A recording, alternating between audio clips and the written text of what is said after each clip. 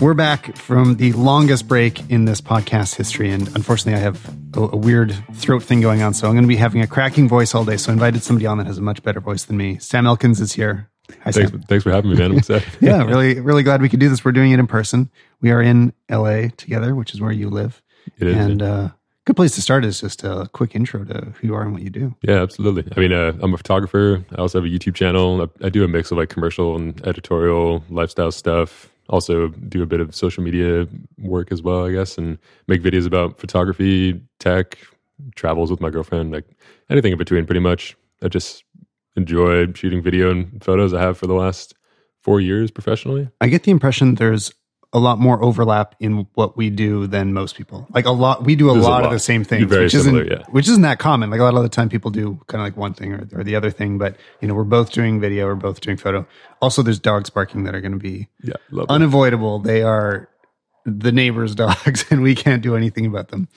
An idea I talk about sometimes is the idea of like a full stack creator where somebody is able to create like multiple mediums comfortably without really slowing them down. I think there's so much power to that. Like when you're able to publish to different platforms and do it mostly yourself, like that doesn't mean you don't have help, but you understand the basics of all these things. Like it really elevates everything that you do. And I'm sure you've seen some benefits to just your photography business because you have a YouTube presence. Absolutely. And I think like the more that you have a presence in different forms, like, photo, video, you get hired for them as a compound thing for jobs and stuff. And that's also pretty nice because it allows you to have different facets to different like kind of income streams and all that stuff as well. Yeah. It's a tough time because I don't want to recommend that every photographer go pick up a video, like learn how to shoot video. That's not really it because they are different things. Oh, yeah. Very different skill sets, and you're not necessarily going to like them both just because you're interested in one. But I'm just saying it helps. it can be a real advantage. So that's why I kind of encourage it. Absolutely. And I think it's not as far off as people think, as people who out there are photographers that are looking to get into video. It just takes a little bit of effort in the beginning to learn the techniques I think that video requires. And then it definitely requires a lot more gear. But I think once you get past that, it's definitely attainable. Yeah. I think that's what it is it's intimidating. I mean, because there is a lot, and I don't want to make it seem like it's too easy. No, there's a lot even conceptually, like you have to let go of certain ideas. I find myself sometimes having challenges when I shift back and forth between them. The best example is that when you're taking a still, you need everything to be perfect in that single moment. You only have one chance to represent whatever it is you're showing. Whereas in video, you're like, oh, okay, well, I can't see this one element of the story in this shot, but I can pick it up in a close-up in the next shot. It doesn't matter if any one shot is missing a bunch of key elements because you're going to be able to bring them all together later. And when you switch over to photo, you're like, oh, wait, now I have to pull it all together in one perfect... Yeah, you don't get as many chances with photography. Yeah. You got to be like right there and ready. Video, I think especially like it's easier to tell a story with video because you can get close-up shots, wide shots. With photography, it's like it takes so much more effort to tell a story that's like actually good. It's funny, the more comfortable I get with everything technical in video, the more sometimes photography seems harder because technically it's much easier, but creatively it can be more challenging because of what we're talking about. Yeah, exactly. But if you're just doing one-off shots and stuff, photography is probably pretty simple. But I think for what we do, it's... Yeah, once it's work, it's exactly different. Yeah, exactly. First, an excuse. Okay, why hasn't there been a podcast in so long? Like I say, we haven't done this before. I haven't gone so long without it. And honestly, it's just work. So we've been traveling for a really long stretch with a bunch of different jobs tied into it. So we started off in, I was in Detroit, then Cancun, then Tulum, then Mexico City, now LA. Next, we're going to Toronto, then back to Calgary.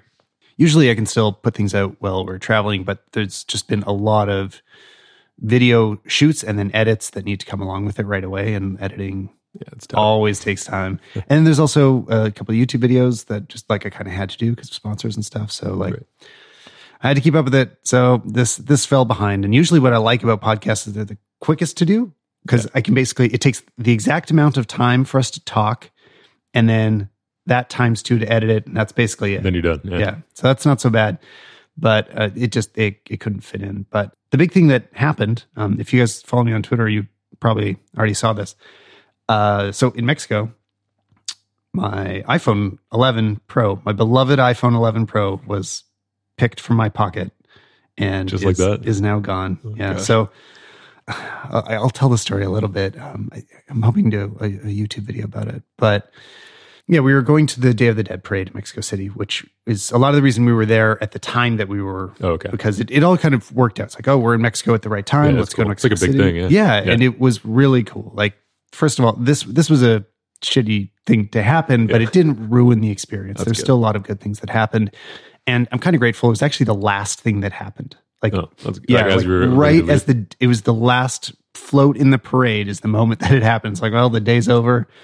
At least we had fun earlier in the day. All my photos of the parade are gone. But we were watching from the sidelines. And, I know what big cities are like. Things happen in Mexico City. Things go missing. Yeah, absolutely. So you have to be careful. Yeah. I had a backpack and my camera and was being very aware of them. Like I was worried about it all day. Like the whole time I'm there, I'm very conscious of what's going on. My front right pocket is my wallet. My front left pocket is my phone. Really? It's your front pocket too? Yeah. Wow. And I'm just like keeping an eye on them the whole time. Like I'm just like always, feeling for them, like just being aware of them. And I really was for most of the day. Of course, it's the moments that you're not aware. That's when things happen. Definitely. So Anya was kind of running ahead of me.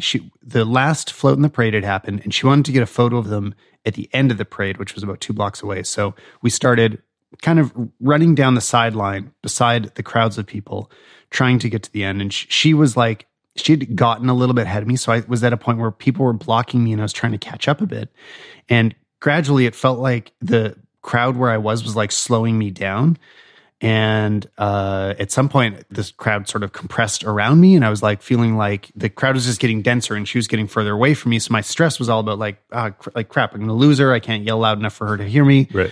And then the crowd kind of parted, and I ran, caught up with her, shot the end of the parade. This is about 3 minutes later, and checked my pockets and realized it's gone. God. And so that moment when my impression was that the crowd was just getting compressed around me, what I believe was really happening is there was 3 guys. There's just people on each side of me that were pressing in against me. Right. And that's why I couldn't feel anything happening. They're probably like someone's there to distract you or something. Like, exactly. It was just this like them sort of creating anxiety around me. And then because there's this jostling, I could just, you can feel people against your body, but you can't feel any one thing distinctly. Right. I couldn't tell that that's when a phone was getting lifted from my pocket. And a battery that were connected. And the battery is as big as the phone. So it's basically like the size of 2 iPhones getting taken out of my pocket. Yeah. Now you noticing? Yeah. Wow. And but just imagine, it's like, just like press up against another person and like jiggle your hips and then try to be aware of every little sensation. You start losing that exact perception. But I feel kind of like I would rather them have taken that than my wallet in the end. Seriously. Like losing... Wallet would be stressful, especially because you're still on a string of travel. There's a lot of ID stuff. Exactly. In the middle of traveling, ID theft becomes a bit bigger of a concern once they have your address as well and all that stuff. And there'd just be more... Well, I don't know. I don't know if there's more time replacing it. It sucks losing the phone. Maybe I'm just trying to find a bright side. The phone is gone. And the story actually gets worse. It totally gets worse. We're like, okay, this sucks. We go back to the hotel. I start resetting passwords. I use Find My so I can locate it. I can see that. Oh, actually, well, first we called it. Like as soon as I noticed it's missing, my wife called it. It's turned off. So that's the number one sign that it was taken, I dropped it. So I know something's up. It's not just that I forgot it somewhere. And we go back to the hotel room, check Find My. We see like, hey, here's the last location, but now it's turned off, so we don't have a live feed of where it is. But a pretty clear idea that it's in somebody else's possession.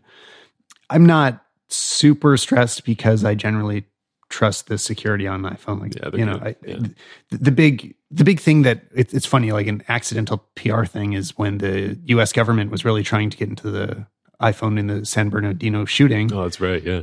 It was a huge deal that like Apple would not agree to let basically the phone was so secure that the government couldn't get into it.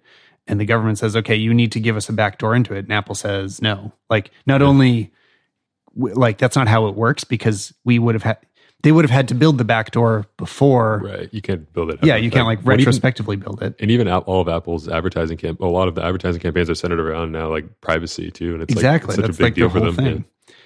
All this to say that, I trusted that it was probably locked. They probably weren't inside the phone. So I put it in lost mode, and what lost mode does is it locks the phone down so that they couldn't like resell it. They can't reinstall anything on it. They can't use it. But my data is still on it, and you can put in a phone number like if found contact so and so. So I put in my wife's number, and then kind of went to bed. Changed a bunch of passwords just in case. Like just did some basic precautions. Called their banks, just let them know it's missing. Yeah, just canceled the SIM card. That was a critical one. Because like a huge weakness of all the security stuff is your SIM card. Oh, yeah, absolutely. Because as soon as they have your phone number, they can start using two-factor authentication. Yeah, they can get into anything. Yeah. That's a lot of like how like Instagram and accounts are hacked nowadays is just through SIM cards and stuff. Yeah, exactly. Because you can, it's usually like on the service provider's fault. They'll like somehow get a hold of like your actual phone number and copy your SIM card or something like that. And yeah, if anybody heard about Jack Dorsey, the CEO of Twitter getting hacked recently, that's what it came through was it was like social engineering phone. Like they call the service provider, say, I'm Jack Dorsey. Can you redirect my number to this other phone? And all of a sudden they have control over it. Yeah. So that's not exactly what happened to us, but other things happened. Then the next day, so my wife gets texts that are like, we found your phone. And of course, we're instantly like, well, this is the guy that stole our phone. Yeah. Like, this is super. This is a scam. This, like, screw this guy. We'll sort of engage with him to see if we can get it. Like, whatever. Like, let's see what's up. Like, it's locked for him. Maybe he can't use it. So he's like, just looking to get a reward instead or whatever. I don't know. We're like, yeah, this is a total scam. Let's see if we can get anything out of it, but probably not. And as we're talking to him, he's just kind of like playing dumb and being like, oh, I found this phone. We're like, yeah, sure, you found it. And then after a bit of this back and forth, my dad called us and was like, hey, I just got a phone call from somebody speaking Spanish talking about an iPhone. Wow. So now, especially Anya really like started to panic. She was like, they got into your phone. You know, they have phone numbers off your phone. Especially because if you like the only phone number allowed to call was your wife. Exactly. So. We're like, and I couldn't think of any way. I'm like, well, yeah, like I don't really know what's going on. And so we're like, okay, let's go like lock things down even more. So I went to like log into my iCloud and I don't remember what I was about to do. Like I was just going to like secure it more, like make sure the phone was actually erased instead of just in lost mode. And then she got a text saying, here's the confirmation for your password reset.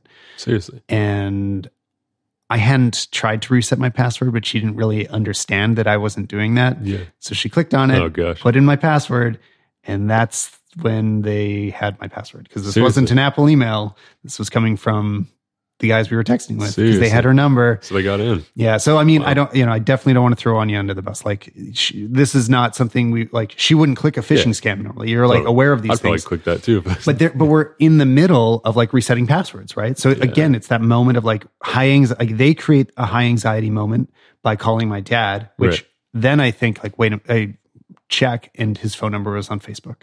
It's like, great. So like all they had to do was figure out who we are at all, which now they have her phone number. Yeah. They can probably cross-reference.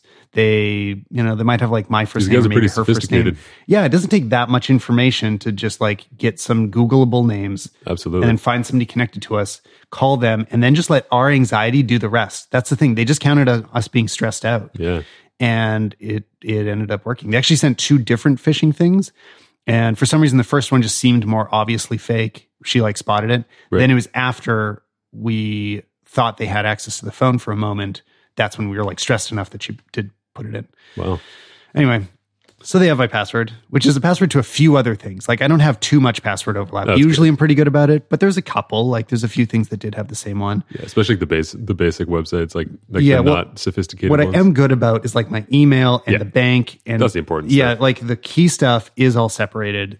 So it wasn't the most essential things that had the same password. Well, and it's crazy too how like you use Facebook so much now to log into services and stuff. Right. So if someone has your Facebook password, they can get into a lot. Yeah, stuff. Totally. Or Google as well. I mean, yeah, if they get my Google password, it's my email and YouTube. Yeah, everything. And those are both significant. You can reset everything with an email. Yeah, exactly.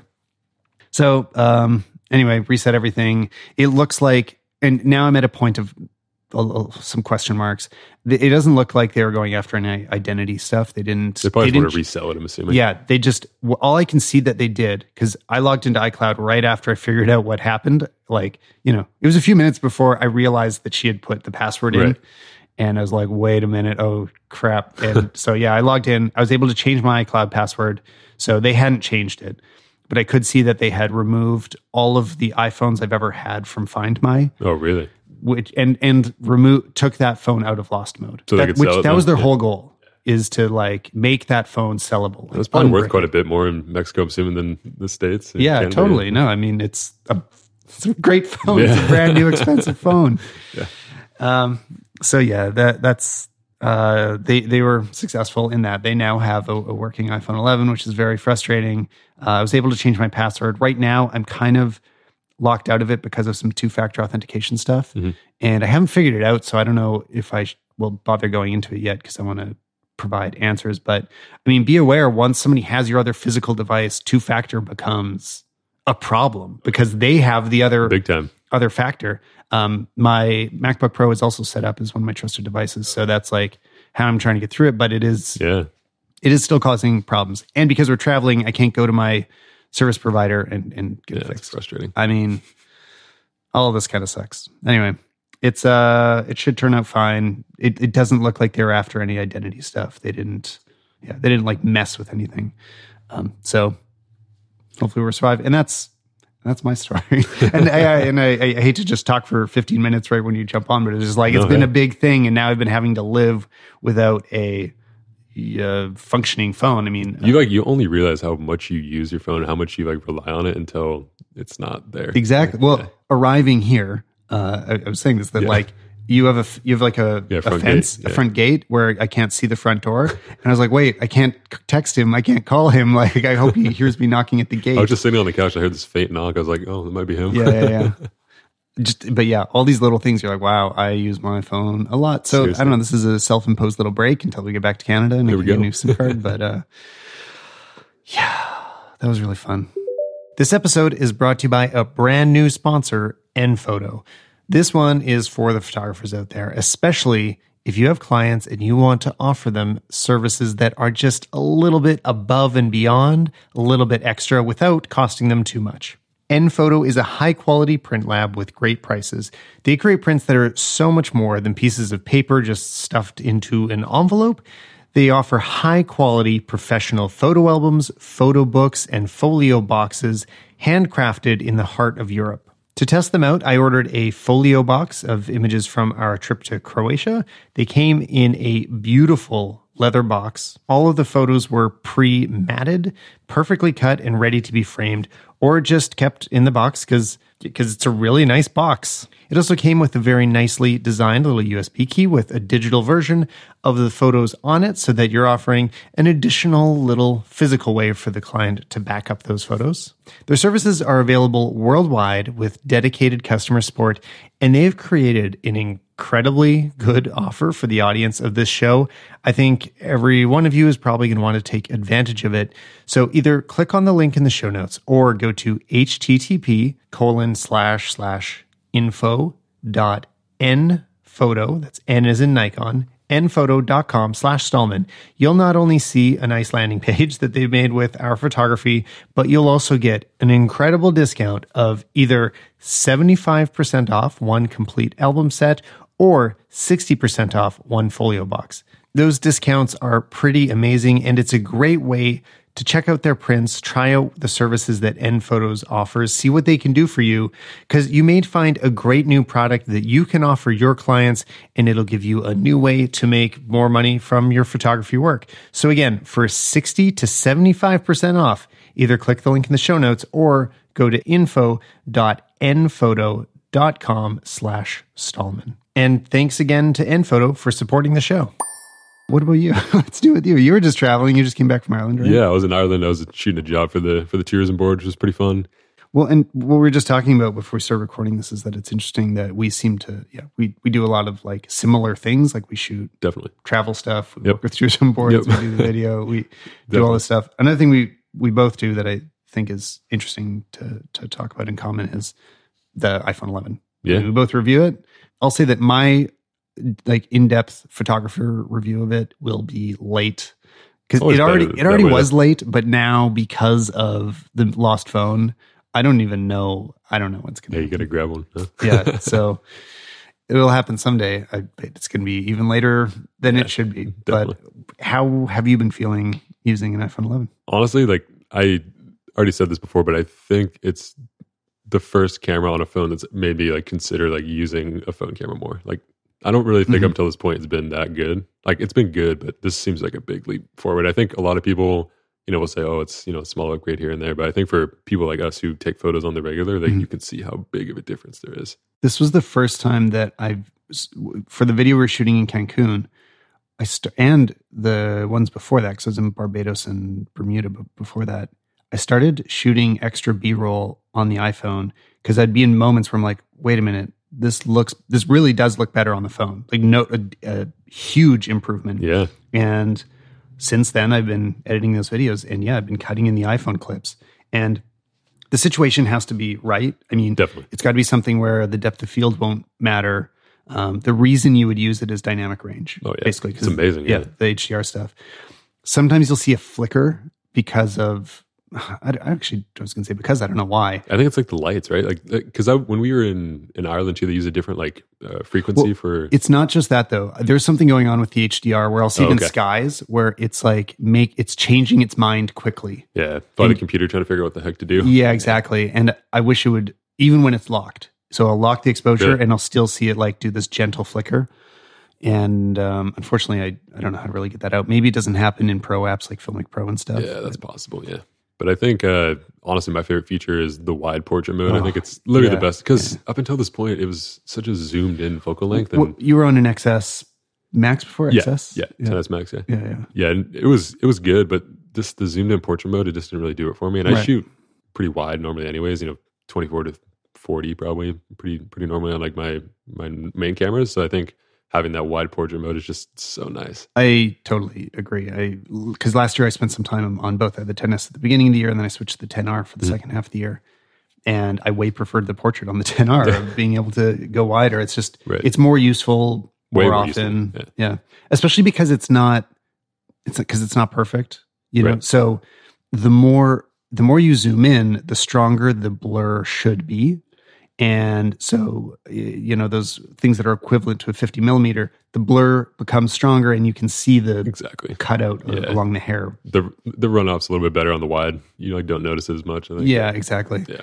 But it also got better on the new one, I feel like. Oh, definitely. Yeah. It's just kind of all around improvements. It's amazing, honestly. I love using it. And this is the generation where I've started to really get frustrated with how much better it looks than some of our pro cameras. I mean, seriously, in Jonathan Morrison's video. Oh yeah, I forgot to say in the intro, that's how we met. Yeah, it is. Yeah, yeah. When I was doing the desk. Yeah, yeah. Jonathan and I did that Dream Desk video, and there's a podcast episode from that day. Yeah, you had the Dream Desk we were looking for, and we were like, he had ordered one and it didn't arrive in time. It was going to be like 3 days late, and I wasn't going to be in town anymore. That's tough, yeah. And I drove around to a few different hardware stores and tried to buy it, and just like it wasn't available. Really? Yeah. Oh, we were like, it's not even like that popular of a desk. It's nothing. It's not even a desk. Yeah, it's like a tool table. Yeah. And but you had one. I did, and I think you just put the word out on Twitter or something. Yeah, and you were like, well, hey, I have one of those. He he posted a screenshot. I'm like, weird, that's the $200 desk that I have. Yeah, and that's the one. And I had just chosen it off the internet. I was like, oh, this would be great. He's like, cool, I can order it. Like it just seems seems straightforward. It wasn't, and unfortunately, in the end, actually, it's never been my desk because we borrowed yours, and I was like, I wanted it. Like I was going to use it in the studio, but I couldn't get it. I still couldn't get it after that. I remember just because I was working in a studio back then. That was like my office, and the guy that I went in on the studio with, he just bought those desks for everybody. There was like 5 of them in our office. Right. Yeah. It's just funny. And so in Jonathan's I think it was his iPhone 11 review, but he shows a comparison with the Alexa, which like that's as much dynamic range as you can get out of a video camera. It's about as like real picture as you could ever need. It's an incredible, like it's a better camera than an iPhone. It's not at all that an iPhone's ours like the closest to real life that you can get probably. Totally. It's perfect. It's great, right? It's not perfect. It's amazing. But the dynamic range of the iPhone was still more because of the HDR. Yeah. And there's sometimes that looks fake. There are times that's like, oh, that doesn't look real. But a lot of cases, like especially if you just want to see a little bit of blue sky out a window and the interior you can't bring the level of the interior up enough, it looks believable. It looks totally fine. Yeah. And There's no way to do that in an expensive camera. Reds do have, this is how I first learned how HDR really works, is like Reds have a feature called, is it called XHDR, where they're recording 2 tracks. Right. Works the same way as an iPhone does. It just doesn't do it live, and it's recording a underexposed video. And in post you're able to combine the two, and it does that extended dynamic range thing. Yeah, right. But an iPhone's just doing it all the time, and it can record in 4K so at cool. 60 frames per second. One of the guys, his name's Ben Hess. You might know who he is. He filmed some stuff for Jonathan as well, and he uses the Red Gemini, and has 5K HDR built in now. Oh, cool! I haven't seen what it does on HDR. Yeah, it's very good. I mean, obviously, I wonder how it compares. I'd like to see it. That would be that would be interesting. Because I'm feeling it more and more in stills as well. Like I did this video last year where I'm like, I think the title was "Why is my iPhone XR getting more dynamic range than my big camera?" And I compared it to the Canon, to the Sony, and it really does a better job. I got hammered in the comments. People were like mad at me for saying that it was doing a better job.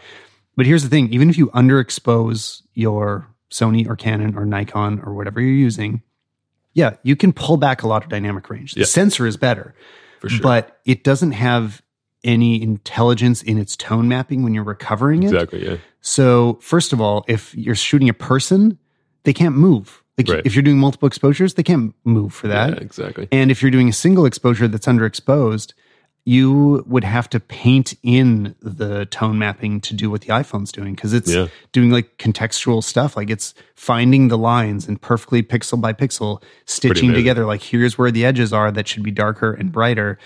And if you just use the shadow sliders in Lightroom or in Capture One or in anything else, this isn't a software limitation. It is a software limitation, but it's like the software doesn't exist. There's nothing that can do this. Exactly. When I think also too, like Apple's just so progressive with all this stuff, and like Canon, and like they're not looking. Like and I actually don't think they possibly could.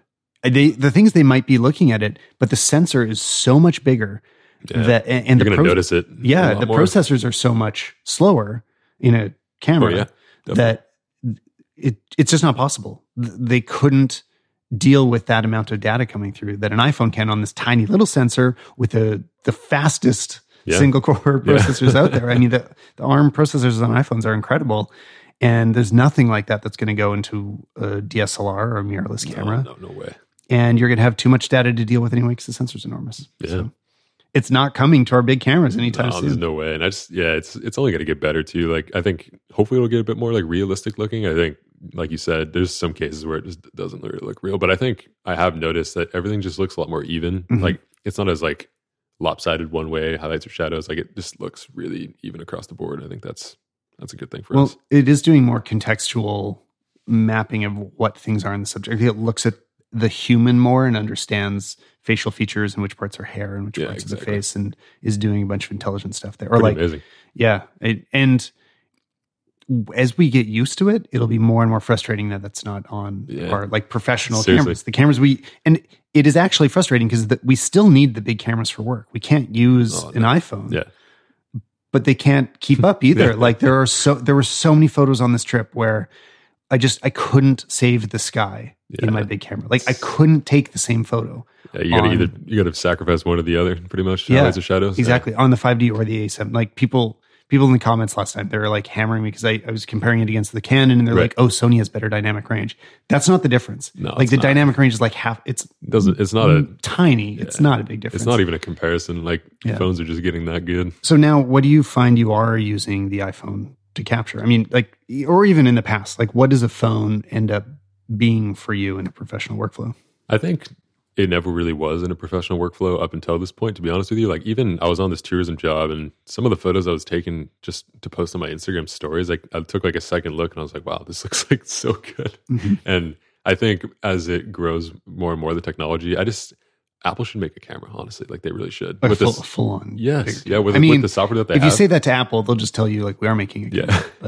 But I think like just a dedicated, camera that with their software built in, I think it'd be very cool. But I think to answer your question, I think especially for video, I think I've seen so many videos now just recorded with the new iPhone, and it looks great. Like it's I can watch it without cringing at the quality or whatever like we used to, and I think that is really cool and really exciting to see kind of what happens next. But to answer your question, I honestly don't use it a lot for professional stuff. I mainly stick to my cameras. But yeah, this is something I've kind of been working on. I want to talk to more people about that, of like and part of it was because of the branding of Pro on the new 11s, which is a lot of talk about when they came out. Is this for pros? And I think non-professionals have a really confused perspective of like what the idea of like a professional phone means, because pros don't. I mean, there's a million types of professionals. It doesn't mean one thing. Yeah, exactly. Yeah, there's like prosumers. There's all that stuff. Yeah, and it's very different if you are a studio, product photographer, or if you're a lifestyle outdoors photographer, or if you are a journalist, or if you are exactly. There's so many types of photography. Or like if you're shooting school portraits, I mean, that is a professional photographer too. Like there's all these jobs where you are taking photos for a living that have really different requirements. The ones that the iPhone 11 Pro has the biggest impact on is journalism. I was just going to say, because I think it's making it, you can take a photo in a matter of seconds. Like you just pull it out and it's going to look great right out of, the second you take it, you don't have to do anything to it.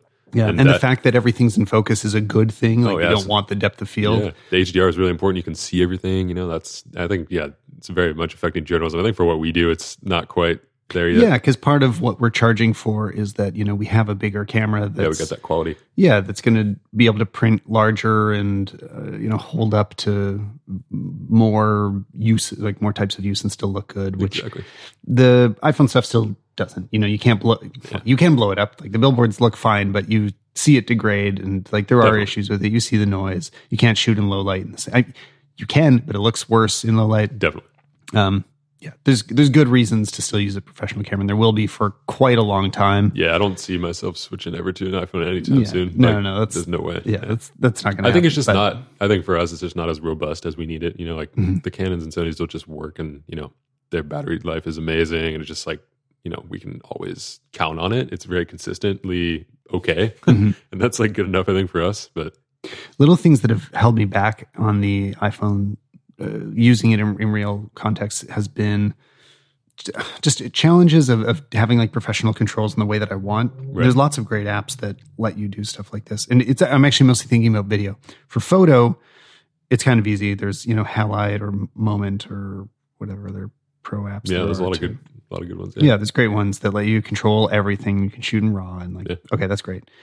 In video, I'm not really happy with it. Like Filmic Pro seems to be the option that everybody reaches for. I don't love the menu layout. I really, really dislike the controls. Yeah, it needs to be more simple, like Apple-esque, I think, for people to use it. Totally. And I got stuck. So I was going to use it on the professional shoot I was just talking about. That's what I was planning on recording it with. And I started to, and I realized that I didn't know how to set it to for sure be using one of the three lenses, because it's like a smooth zoom between zooming in and out. So yeah, it doesn't or I couldn't figure out how to make it lock on to look, I either want to be at, 0.5, ultra wide, 1x or 2x or whatever. Like I want it to only be on those numbers because I want the maximum amount of quality. I don't want to crop into anything. And there isn't that confirmation of where I was. And if it is somewhere, I didn't want to spend, couldn't find it. Seriously. Well, I did see that Apple just really, is it that new software update where you can finally tap and change your frame rate in the camera app? Yes, so that's very necessary. That's a big step in the right direction, I think, for video. Well, and another one though, with the built-in camera app, which is usually what I use to shoot everything, is that you can't separate your focus lock and your exposure lock. So if the person is in the foreground and you're trying to save the skies, this is usually what it is. The skies are too bright, and you have to lock it for it to keep the skies. Right. You need to both. Do both, and that's wrong. So the person could be out of focus. Yeah, it makes sense. Other than that, this has been such a. It just reminded me I don't have it anymore. it's been an amazing phone. I've really me as well. Very excited about it. And other things that have happened in the world since recording last time is the AirPods Pro were announced. Yeah. I don't have. I think neither of us have them. No, I'm definitely going to purchase them. You're going to get some, yeah. Yeah, they look nice. Yeah, as soon as I'm back to Calgary, I'll have a pair as well. I'm extremely excited about it. This is probably what I'm going to start using for everything. Right now, I'm wearing. What are these? The Sonys, right? Yeah, these are the Sony, but I forget the model number all the time. The MX-1000. Their headphone models are so long. Mark III. I can't even see it on here anywhere. It's the Mark III of the noise canceling over ear Sony headphones, and they're great. I really like them. I will continue to use them, but I probably won't travel with them anymore. Yeah, that's what's nice about the AirPods Pro is like it finally has that noise canceling. So especially for flights, I mean, you and I travel very frequently, so I think that'll be really helpful. But yeah, these QC35s have done me well, but I really don't. That's the like equivalent. That's you're using like the Bose version of what I have. Yeah, they're good, but like I definitely don't enjoy travel. Like I want to. The more I travel, the less gear I want to take with me, and that just sounds like way less of a headache just to take the little AirPods. And the reason it's necessary is the noise canceling. Like a lot of the editing time when you're traveling is on flights. Absolutely. And if there's any audio, like you can't reliably edit audio without noise canceling on a plane, or podcasts. Yeah. Like try doing noise removal, judging noise removal if you're on a plane. AirPods. Yeah, like it doesn't work at all. But I actually have never had issues with the latency, which I thought I would when AirPods first came out. I thought there'd be too much delay to edit properly. And it's totally fine. I think for music, it wouldn't be. I don't think you could record music with AirPods. But for video, it's been no issues for me. I'm excited. It seems like the battery life's going to be a little bit better, hopefully, because the one thing I have noticed is I've had my pair of AirPods for probably 8 or 9 months or something like that. And the battery life has gotten horrible. Oh, yeah. That's like... I've heard that from a lot of people. Mine didn't. Like, I'm glad to say that mine kind of lasted, but I've heard that we're starting to have to acknowledge that they're sort of disposable, like they're a consumable device that will eventually die, and you'll have to buy a new one in 2 to 3 years. They're not going to last. Yeah, exactly. They're not really built to. I mean, they're convenient, but they're not. Which that has all sorts of issues. Like, I don't want to let Apple off the hook for making an expensive device that we're going to have to keep rebuying, but I also don't, I don't know. Not a great situation, but I love my AirPods a lot. And noise canceling is going to be great. Or a little bit better audio quality as well. Like I'll definitely take it. And I know it won't be as good as these Sonys, but it'll be enough better that it's what I'll use all the time. Yeah, exactly. Just pulling up my notes here. You told me just before we started that you're going to be selling all of your Canon gear. Yeah, well, a lot of it. To move to iPhone, right? Yeah, iPhone only. No, so I'm probably going to keep my EOS R for YouTube stuff just because I love it and it works really well for me. And I love the adapter with the variable ND in it. So it's an RF to EF adapter, and you can just put your EF lenses on there, and then you just, no matter what lens it is, it becomes a ND filter. You have to have one on the front, which is super nice. No, that's like the whole reason I want an R is for like that. Oh yeah, it's amazing. Half the reason. Yeah, so I love the R. I mainly have used the 1DX for the last almost 3 years for stills. Yeah, for stills and for video. The 4K 60 is just beautiful, but I'm so tired of motion JPEG codec. It's the worst. I did see that the 1DX3 was announced. So you shoot in like those giant 4K files. Yeah. And then what do you do with because I have the 5D4, which I use as my B camera. Like there's some full videos I've recorded on, but I never record in motion JPEG because it's impossibly big. Yeah, it's and big. Like if I put the wrong memory card in it, it'll stop recording because it's too slow. Totally. Well, that's like so the 1DX uses CFast 2.0 cards, so they're like it always 525 megabytes a second. Right, and it's not like that on the 5D4. No, so it's not. Yeah. So that's why I run into things where it's just like I've stopped recording and I'm not really going to tell you why. Well, then because 4K 60 takes a lot of data, and it's like you need a fast card in there. Granted, they're super expensive, but I mean. But what are you doing with it afterwards? Because it's so big. Like, are you transcoding it? No, it works fine in Final Cut. No, but it's so big. Yeah, like, you got to have a lot of hard drives. You just like hold on to it. Yeah. I don't hold on to I hold on to like the clips that I actually use in the video and then delete the rest. Right. It works. But yeah, so I'm switching over for photos to the Fuji medium format. Awesome. Mirrorless. Yeah. So I'm renting the GFX 100 for a shoot this weekend. Mm-hmm. I'm going to see if I like it. Granted, it's a lot of money, but I think to enter that medium format camera market, it's really reasonably priced. Well, you're the second professional I've talked to in the last couple of weeks that is going to be doing this. So on a previous episode, Simbarash was on, who's a street style photographer. Sweet. Shoots amazing fashion work, and he's like looking at he's starting to ditch all his Sony gear to switch to the Fuji, not the medium format, but the Fuji's just making. I don't remember what numbers are for Fuji, but like the good one. Yeah, so they have there's 3 different ones. There's the GFX 50S, which is like that was released a while ago, several years ago. That was kind of their first entry level medium format camera. I've only played with it a little bit. Yeah, and then the 50R just came out about a 7 or 8 months ago, I believe, and the GFX 100 is like just announced. The reason I want to go that route, granted, it's $10,000 for the body. It's kind of expensive, but it has IBIS, and it also has dual card slots and built-in battery grip, 100 megapixels, medium format sensor, like everything I could ever want. You want 100 megapixels? Well, I think that's like the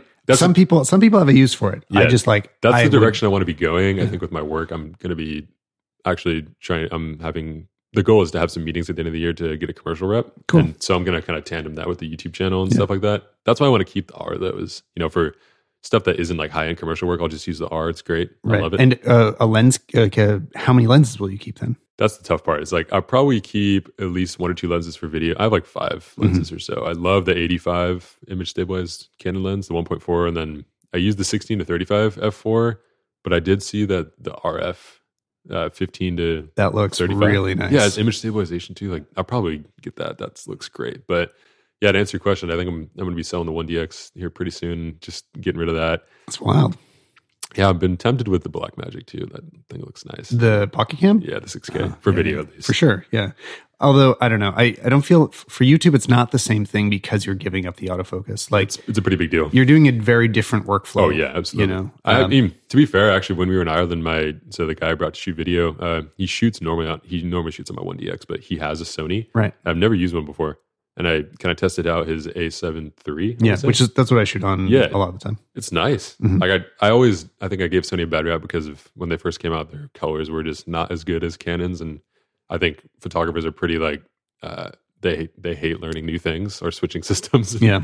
And I didn't really want to switch over, but. Well, I've been on the fence for a while of walking away from the Sony entirely to go all Canon. Okay. Because I got the C200 recently for my video stuff. Great, yeah.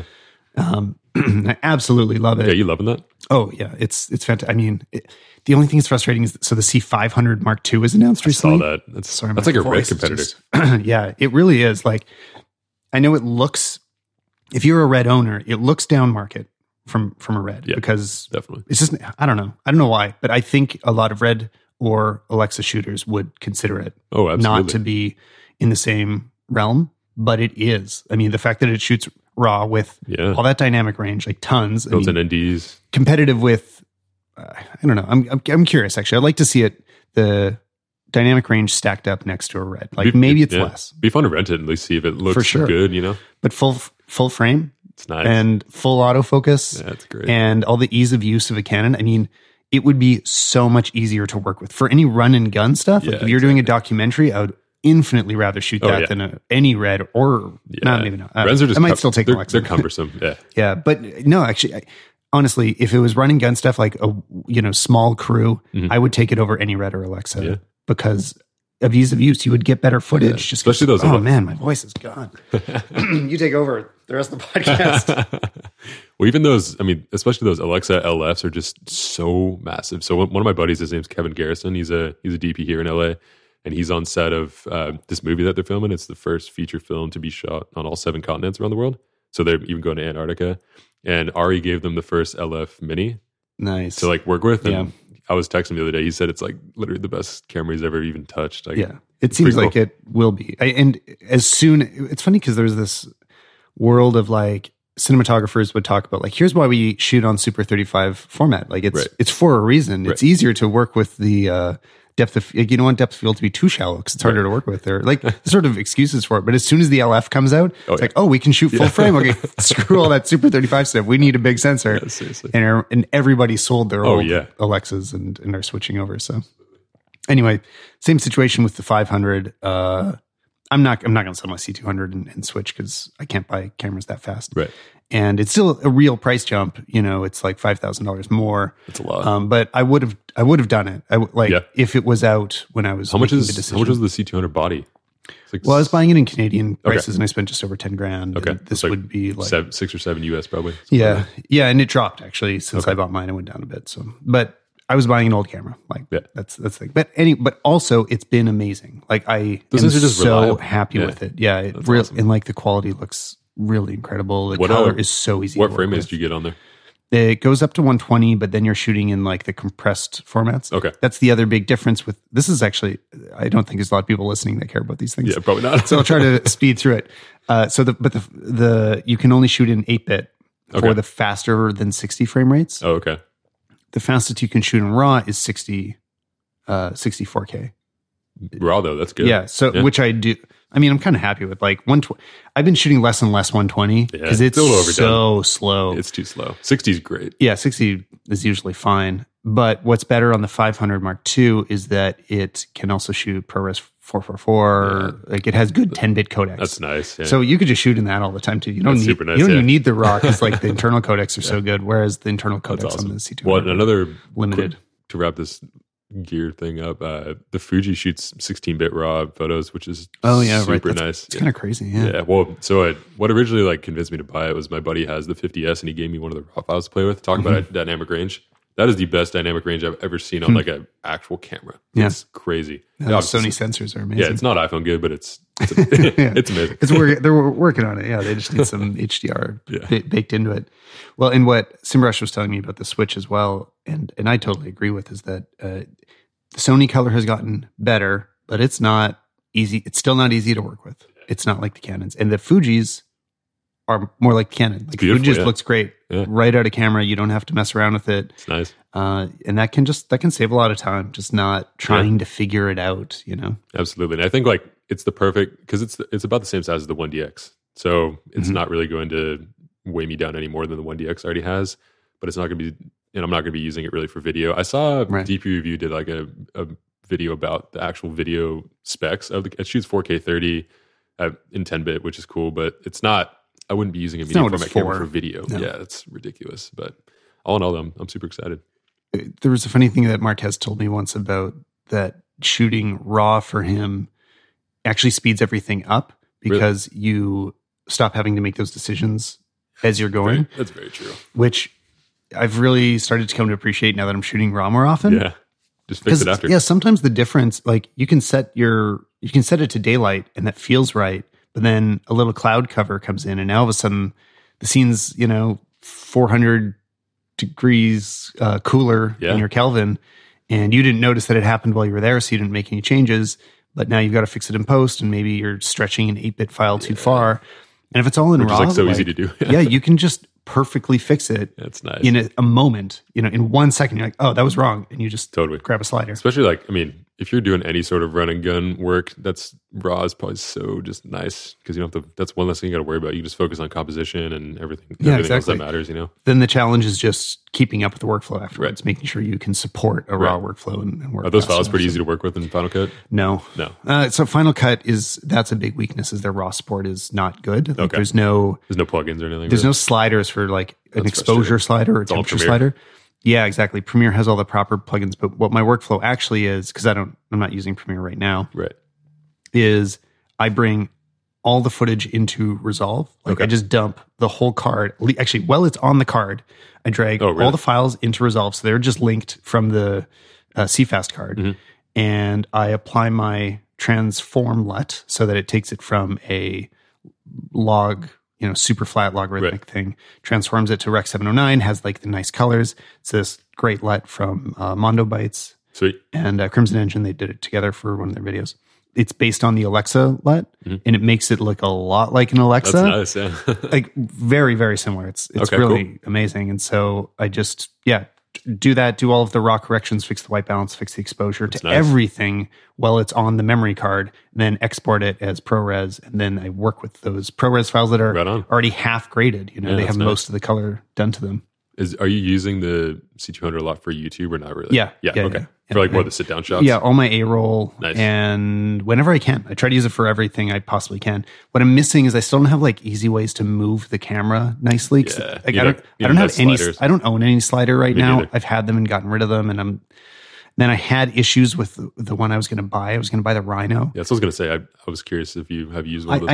I had really good experiences, and then the last one I rented, it totally caused a lot of problems. Really? It really slowed me down. So all of a sudden I got gun shy about buying one. Yeah. So sliders are either like, you find like they're not really reasonably priced either. There's like the nice ones are expensive. Yeah, exactly. You're investing a lot, and then they can be finicky. So, and same with gimbals. I'm not going to buy a giant gimbal. No, I mean, that's a waste of time. Yeah. You're going to be carting it around. I know. Flying around. It's never going to happen. Like that's not an option. So can you throw it on the Ronin S? Yes. So I made it work. It's probably maxing it out though. Well, yeah, exactly. Yeah. Make Art Now, Josh has done a video like all about balancing the C200 on the road. Sweet. Yes. And yeah, it's right at the edge, but it stops being effective. Like, sure, it's the motors aren't screaming at you the whole time. It is balanced, but you can't move fluidly in the same way. You're not operating. Well, same with the 1DX. It just doesn't really fit normally. You got to kind of just configure it a little bit. So yeah, you're not doing things right. And I might be kind of moving away from the S to because I got the SC, right? And that's what I brought on this trip. That's what I've been using more. With that, yeah, with the A7 III. That's great. And that combo's gorgeous. Like it definitely you notice. Yeah, exactly. You notice that it has less of a payload, less battery life, but so worth it. Yeah, it's nice. Yeah. I feel like I've been talking about video for too long, and I know less of you do video, so let's move on to some questions. And a reminder, if you guys want to ask questions, Ask Stallman is the hashtag you can use on Twitter, and I will see them all appear in a document. So the first question comes from Parik, which is, okay, well, we already went over some of this. What's your overall iPhone 11 Pro camera experience been like? What would you like to see next from Apple? So mostly. Yeah. What would you like to see next from Apple? I think RAW is built in. Yeah, definitely. I think all the apps are pretty good. You can shoot with it, but I think RAW video. Just photos. I think if you're going to call it Pro, you got to give it a little bit more of a bump as far as that stuff goes, in my opinion. But I don't think there'd be like 0.5% of people that would use it. I think I understand that they haven't yet because of how many just normal people are using this camera. They don't care about that. But I think, if on my dream list, I would love to see RAW eventually internally. That'd be really nice. Mm-hmm. And well, I think they see that number as so low that they're willing to just pass the buck to third-party apps. That makes sense. Yeah. You download Highlight. Yeah, exactly. Do you shoot in RAW very often with it? Not very often, no. I think it does a pretty good job, honestly, in camera. Yeah, I almost never shoot RAW. I'm usually experimenting when I do. I'm just like, what does this look like? Yeah. And it looks good. It is a noticeable improvement. But the thing is, I get this question all the time. The reason I don't shoot RAW very often is that the big improvements are at like 100%. Like you have to zoom in for them. Exactly. You don't see them in Instagram size. Well, if you post a photo on Twitter or something, it's like nobody's going to know. And that's why I'm shooting on iPhone. So if I need that 100% quality, I'm using a different camera anyway. Exactly. So then shoot some CR2s, you're good. Yeah, exactly. So totally. I think this is exactly what Apple's thinking as well. Is I want to see that wide angle camera get better. Yeah. Which it is great. The distortion is pretty bad, though. Well, I would know. Okay, I feel like it's way better than I expected. Like I heard a lot of other people complain about it, but it was surprisingly well controlled to me, especially because it's so wide. It's 13 millimeter, right? Wide, like I don't have a 13 millimeter lens. No. I have a 12 millimeter fisheye. Yeah, that is it's only distortion. Yeah. It's like a big blurry circle. Yeah. But it's better, which that's still like, that was a $700 lens, and the iPhone is better controlled distortion than that, and better chromatic aberration. So it's not perfect for sure. Like you can see problems with it and it needs to improve. The main things I think about is the speed, like that it's a much slower lens. It is, yeah. Not even that it needs night mode. That might be too much to ask for a while. Yeah, I feel like, but also I really think the wide looks so good for video. Yeah. Like it looks really nice. Right. It's not as distorted because I'm not sure exactly why, but it looks a little bit better. Yeah. Well, and for anybody listening that's still a little bit confused, because I heard some other podcasters talking about this that aren't photographers, a frustration with trying to remember the names of the lenses on the iPhone. Right. Like they call it, Apple refers to it as telephoto, wide, and ultra wide. Ultra wide, yeah. Wide and ultra wide, those are the correct names. Like that's what we as photographers would call definitely 26 millimeter and a 13. Like Apple is not inventing anything. They're just no, which I think is absolutely the right thing to do. I don't want to see one company think that they can redefine the language that is well established already. Yeah.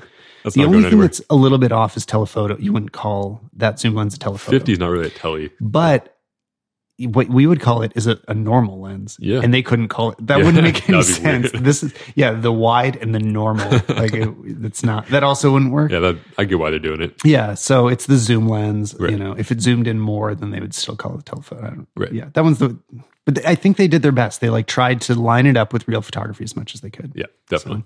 So, anyway, that's the main place I want to see big improvements. Yeah. I'd like to see the telephoto lens get a little bit better. Absolutely. Basically, I want them to all reach parity so that as you zoom in and out, it is actually perfectly fluid. Yep. And they are all just as good. That's like the next step. And because you got to think like every year when we get a new iPhone, we're excited about how much better it is. Totally. It always feels better. It does. But they have to be holding on to something that they're like, okay, we know we can make this a little bit better next year. So they can have the incremental upgrades. Yeah. Next question is from Edward. Photography can easily become all about gear, but really it's training your eye to look for nice compositions, or so they say. How can I train my photographer's eye? How have you practiced? Anybody you've been inspired by in particular? I mean, I'll direct this question to you. Yeah, well, I think training your eye just comes with repetition. I think creativity in general is just like a muscle. You have to work at it very consistently. You know, I think probably you and I shoot very regularly, and because of that, we are able to hone in on the style that we like. But I don't think it comes like right out the bat. It takes a very long time. I don't know how long. I mean, I've been photographing professionally for 4 years, but I've picked up a camera like almost 9 years ago. So I mean, I've been through many styles. I've tried different things, and I am going to continue probably to change what I shoot and like why how it looks.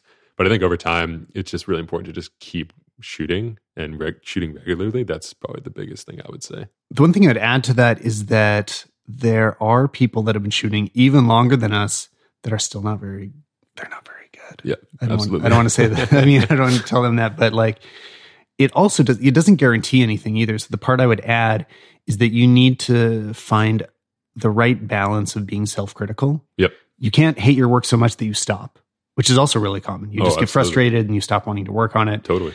But you can't think that it's so good that you stop improving, right? I mean, because I think if you go through photography forums, like go to DP Review, look through the forums of what people post as sample photos. A lot of it is like really focused on the technical and like, look what the camera's doing. Look what this lens is doing. Instead of, and just don't compare to photography magazines, because it's very insular and sort of masturbatory, and like they're in their world of like celebrating photography as a genre, and that's not what it is. You have to look at like real media, look at fashion magazines, look at ads, look at lifestyle magazines, look at travel magazines, like whatever it is you're into. Look at, well, I'm saying magazines a million times, websites too. I mean, everything. But look at the best of it. Like go pick up the best books in these categories. Compare what you're doing to the best of that genre and strive for that. Don't look at other people that identify primarily as photographers. Look at like, what are the best editors in the world choosing? What does the whole world agree on as being the best, and measure yourself against that and try to move towards that. And another helpful way to think about it is knowing the right things to copy and rip off and the wrong things. Yeah, you definitely have to take like, bits and pieces and be inspired by certain things that you see. But I think completely ripping off people is like, it doesn't look good. Like it's really easy to tell. And so often what you see, that's things people get confused by. They'll dress the person in the same outfit and put them in the same pose. That's not what you need to be emulating. No. It's much more about like you pick one or two things from, or choose one thing from this photo, one thing from that photo, one thing from that photo, bring them together and make them different. And you'll end up with something totally different. Nobody will recognize the inspiration, but it will still like, you'll have learned something, you'll have picked up some of the qualities of those other things. So, maybe from photo A, you're taking the composition where the subject is small in the bottom right corner and there's a lot of sky in the top. And then from, photo B, you're taking the color palette so that you're making it really low contrast. And then photo C, you're taking the styling and you put them in a red dress, whatever, right? Exactly, like, just totally different parts. Just don't take a bunch of elements from the same photo. Yep, I completely agree. And I think I mood board also very often. Like I'm constantly finding things that inspire me. And I think social media, trying to use social media to get inspired is a joke. Like it's not going to inspire you. It's probably going to do the exact opposite, to be honest with you. Yeah. And I think a word or a phrase that I heard a while ago that I try to like put into practice a lot is just consume less than you create. And like, that's so important because I think it's really easy for us to just get locked into our phones all the time and just scrolling. But like that does literally nothing but like the opposite of inspiring me. So the less that I am looking at my phone, the more I'm just out there trying to take photos, and video. No, that's fantastic advice too. Don't just look at other media, like experience the world. Exactly. Like look for real life inspiration. Like traveling is super inspiring to me. Like even California, it's great. I'm sure you at some point get inspired back home for you as well. And For sure, yeah. you know, just finding little things. You know, it's like it really is easy to obsess about like the gear and that it's going to make your stuff that much better. But in reality, if you're not going to be creative enough, your stuff's going to suck no matter what. So you might as well work on that in the There's beginning. plenty of people with great gear that take terrible photos. Oh yeah, absolutely. Yeah. Next question, this is for you, Sam, comes from Michael. What convinced you to switch to the EOS R as the main camera? I think for me, it's just so much more portable than the 1DX. I think I do use the battery grip on it just because I enjoy having the vertical shutter. I think it's really helpful. But I think it's just I love it. It's such a great camera, especially for photos. It's just great. I love the CR3 files. They seem to play a lot better in Lightroom than CR2 files. Oh, I didn't know there was a new number. I haven't used them. Well, it seems, even when you drag the exposure slide, it just reacts differently. The CR2 files seem very outdated. Well, I noticed the difference between like 5D 3 and 4. When I bought the 4, I didn't really notice it, but now when I go back and edit photos from the 5D Mark III, I notice they don't slide as nicely. So I think every generation they're and that's I really enjoy the CR3 files. I think it looks just great, and I don't know, it's nice and portable. It's really small form factor. I can always take the battery grip off, and it becomes even smaller. And I really love the RF lenses. Well, I will buy whatever the next Canon mirrorless is. Almost certainly. Yeah. Like right now, the R is getting a little old for me to want to invest in it. Definitely. It probably will be replaced. There's some things that I dislike about it.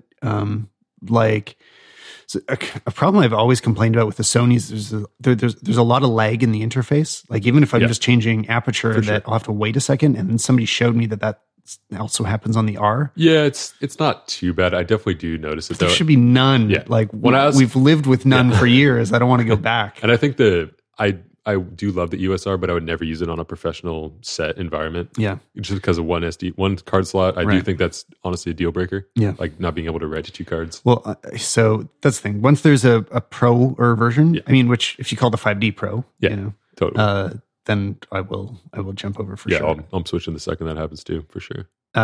Thoughts on Canon making for the RA instead of what people are asking for? I think the personal okay, well, this is basically about like thoughts on them. Mirrorless, yeah, right? They did the astral photography one is the next. Good Lord. They do this because it's easy. Yeah. Everything else is already there. Yeah. It's relatively the same. Yeah. So I mean, I don't fault them at all. Like there are enough people apparently that want astral cameras. Supposedly, it's not a huge amount of work for them to do it. I guess so. They released it. It's fine. I don't think it's related to there not being people. A new one. I think people are mad probably because they thought the next release is probably going to be the EOS.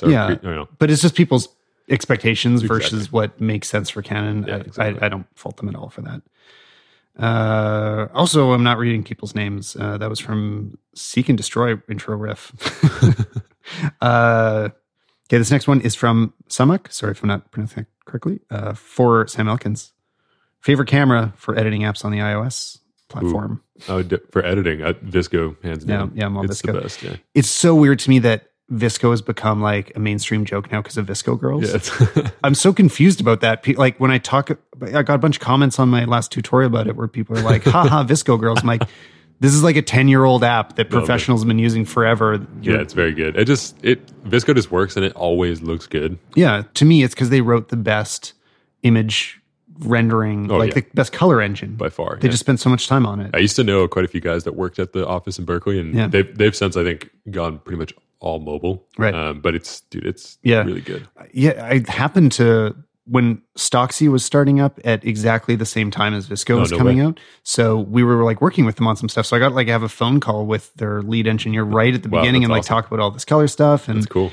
And then they just like grew faster than we did. Yeah. So when I think it's cool in the iOS app, like the actual film stocks look crazy accurate to like how you would shoot. No, they do such a good job with that stuff. Amazing. So whether or not it's a mainstream app, it works better than others. They've done such a good job of like, where professionals like us really enjoy, but then also, like a girl in high school can take a selfie and use it. And it also looks good. It just looks better right away. And I mean, somebody that's been using it to great effect is Mike Hurley, who is on this show, a non-photographer. Mm-hmm. He's like an iPhone enthusiast, but not in photography until now. And he's been doing all this amazing work with Visco. That's awesome. Yeah, if you go back to, I should know episode numbers, but when I was on Connected on their podcast, we went into, if you want like an easy walkthrough of how to edit your photos in podcast form, that episode of Connected, we went into a lot of detail on it. And since then, Mike's been using it on all his photos and it looks that's great. It's really made a difference. Yeah, it's really nice and simple. From Rashab, when's your iPhone 11 camera video coming out? I don't know. I'm sorry. Okay, so real answer to that. I mean, it will be at least, it could be another month because of just my existing schedule. Like as soon as I get back home, I have a ton of stuff I have to do right away. Right. And it's always how it is too. And I want the video it's a video that can't be mediocre. Like it's got to be good. Yeah. Yeah. So especially if you're waiting a while after the fact, people are expecting quality. Yeah. Exactly. Well, so what might end up being happen is that, like, it may end up being so late that it'll be sort of a looking back over a few months. That's not a bad thing though. Hopefully. Caleb, also former guest of the show. Is there a reason to shoot film photography in 2019 other than just for fun? Does it really give you a look or colors that you can't replicate digitally? This is my wife's argument. Says Caleb. So I don't know. For those listening, I guess I shoot a lot of film for fun. I don't think I've ever shot film for work. I think that was like very much like a 10 to 15 years ago kind of thing. I do have a couple friends in LA that shoot it pretty consistently for work, but that they're shooting like super high volume, like Contax 645, like which is pretty much the most heralded medium format camera. For me, I don't think I'll ever use it for work, but I think for fun, it's a good time. I always bring I have a Mamiya 7 II that I bring everywhere with me, and that's super fun. But no, definitely not. Yeah, I definitely think there's still a real difference, and if you can make the workflow work, it can produce a very specific look. Oh yeah, for sure. And I think I do, and I love the look of it. I just cannot imagine like not being able to, especially on a job, like not seeing the photos instantly, or like deliver them instantly. Exactly. I mean, there's a lot of workflow stuff. It's never going to make sense for me. But so I was mentioning Simbarash, who was on the show. We didn't talk about it that much on the episode. I should come back and talk about film. He's still shooting mostly film for all of his street style stuff. Wow, that's great. So he uses digital for video primarily, but there's people out there, like we say, that are still making it work. Totally. And to specifically answer the question of like, is there a reason? Like, it gives a different look. Oh, absolutely. It really looks different. It looks incredible, yeah. You can create comparison shots where now, after the fact, you look at both of them and you're like, oh, I can't tell which is which. Right. But that's also using a film photo as reference, and then you try to match it. Yeah, you can get it pretty close when you. If you don't have a reference though, then without the reference, it's much harder to get something that is really convincingly film. And what I always say is that there are times that I'll see digital and I could be fooled that it is film. Yeah, definitely. I can be fooled that way. But when I see real film and I know it's film, I'm never wrong. Yeah. Like if those times that I'm like, I know that's film, it always is. Exactly. There's a certain look it can create that is unmistakable. Yeah, definitely. And I think, I completely agree with you. And I also think too that for certain kinds of things like street photography, film is great for that as well. Like it's such a fun experience. And unfortunately, what's going to end up happening is that we're going to lose all the labs. That'll be the end of film. It's like, it won't be lack of interest. It's that there needs to be a bigger infrastructure. Totally. And doing home labs isn't a great solution. That's the tough thing too. Yeah. It's like, there's so many like iconic film labs here in LA, even though well, you guys are spoiled for it. I mean, this is where people mail their films to like Richard's Photo and stuff. They also like, there's one called Pro 8mm that still does like 8 and 16mm video which is nuts. But I looked at the prices in like a 4K scan it's ridiculous. Right. Yeah. Hundreds and hundreds of dollars. That's what stopped me from shooting, which I stopped shooting film was maybe 3 years ago now. Okay. And it was the lab that I was using closed, and I didn't mail off my last rolls. I just was like, I don't know where else to send it. Because in the States, there's a lot of great labs. In Canada, there's less. And the thing is, it needs to not only develop well, but they need to understand scanning. Right. They need to scan for the final image, which a lot of places don't understand. They still work the way that it was in the 90s, which is like, oh, mostly you're trying to get a good negative, and then we'll also throw in some scans that are like mediocre quality. They're not corrected that well. But all that matters to me is the scans. I'm not going to use the negatives again. Yeah, I have boxes and boxes of negatives in there. And I mean, that's the only thing that's going to get better is the scanning technology. Mm-hmm. But like, I mean, the scans look good right away. I'm not really going to probably rescan them. Where do you go? Just if you could recommend one. I have one that I go to, and it's in Koreatown, actually. It's gold 1 hour photo. It literally is same day. Oh, it's great. But if I want really nice high quality, like if I'm going on a trip or something, I'll usually go to State, actually, in Kentucky. Oh, also don't know that one. Yeah, okay, cool. They're really good. State's great. Yeah. Good and they process like E6 too. So if you shoot like Ektachrome or something like that, they still do all that, which is cool. Awesome. And they're great. Yeah, they're super nice guys. Cool. Well, if anybody else has questions, #AskStallman on Twitter. Thanks so much for coming on, Sam. Yeah, no worries, man. Where do people find you? They find me on my YouTube channel at Samuel Elkins Photo, or my website, samuelelkins.co, Instagram, Samuel Elkins, pretty much across the board. What about Twitter? It's the same thing. Twitter too. All over the place. Thanks for coming on, man. Yeah, thank you, man.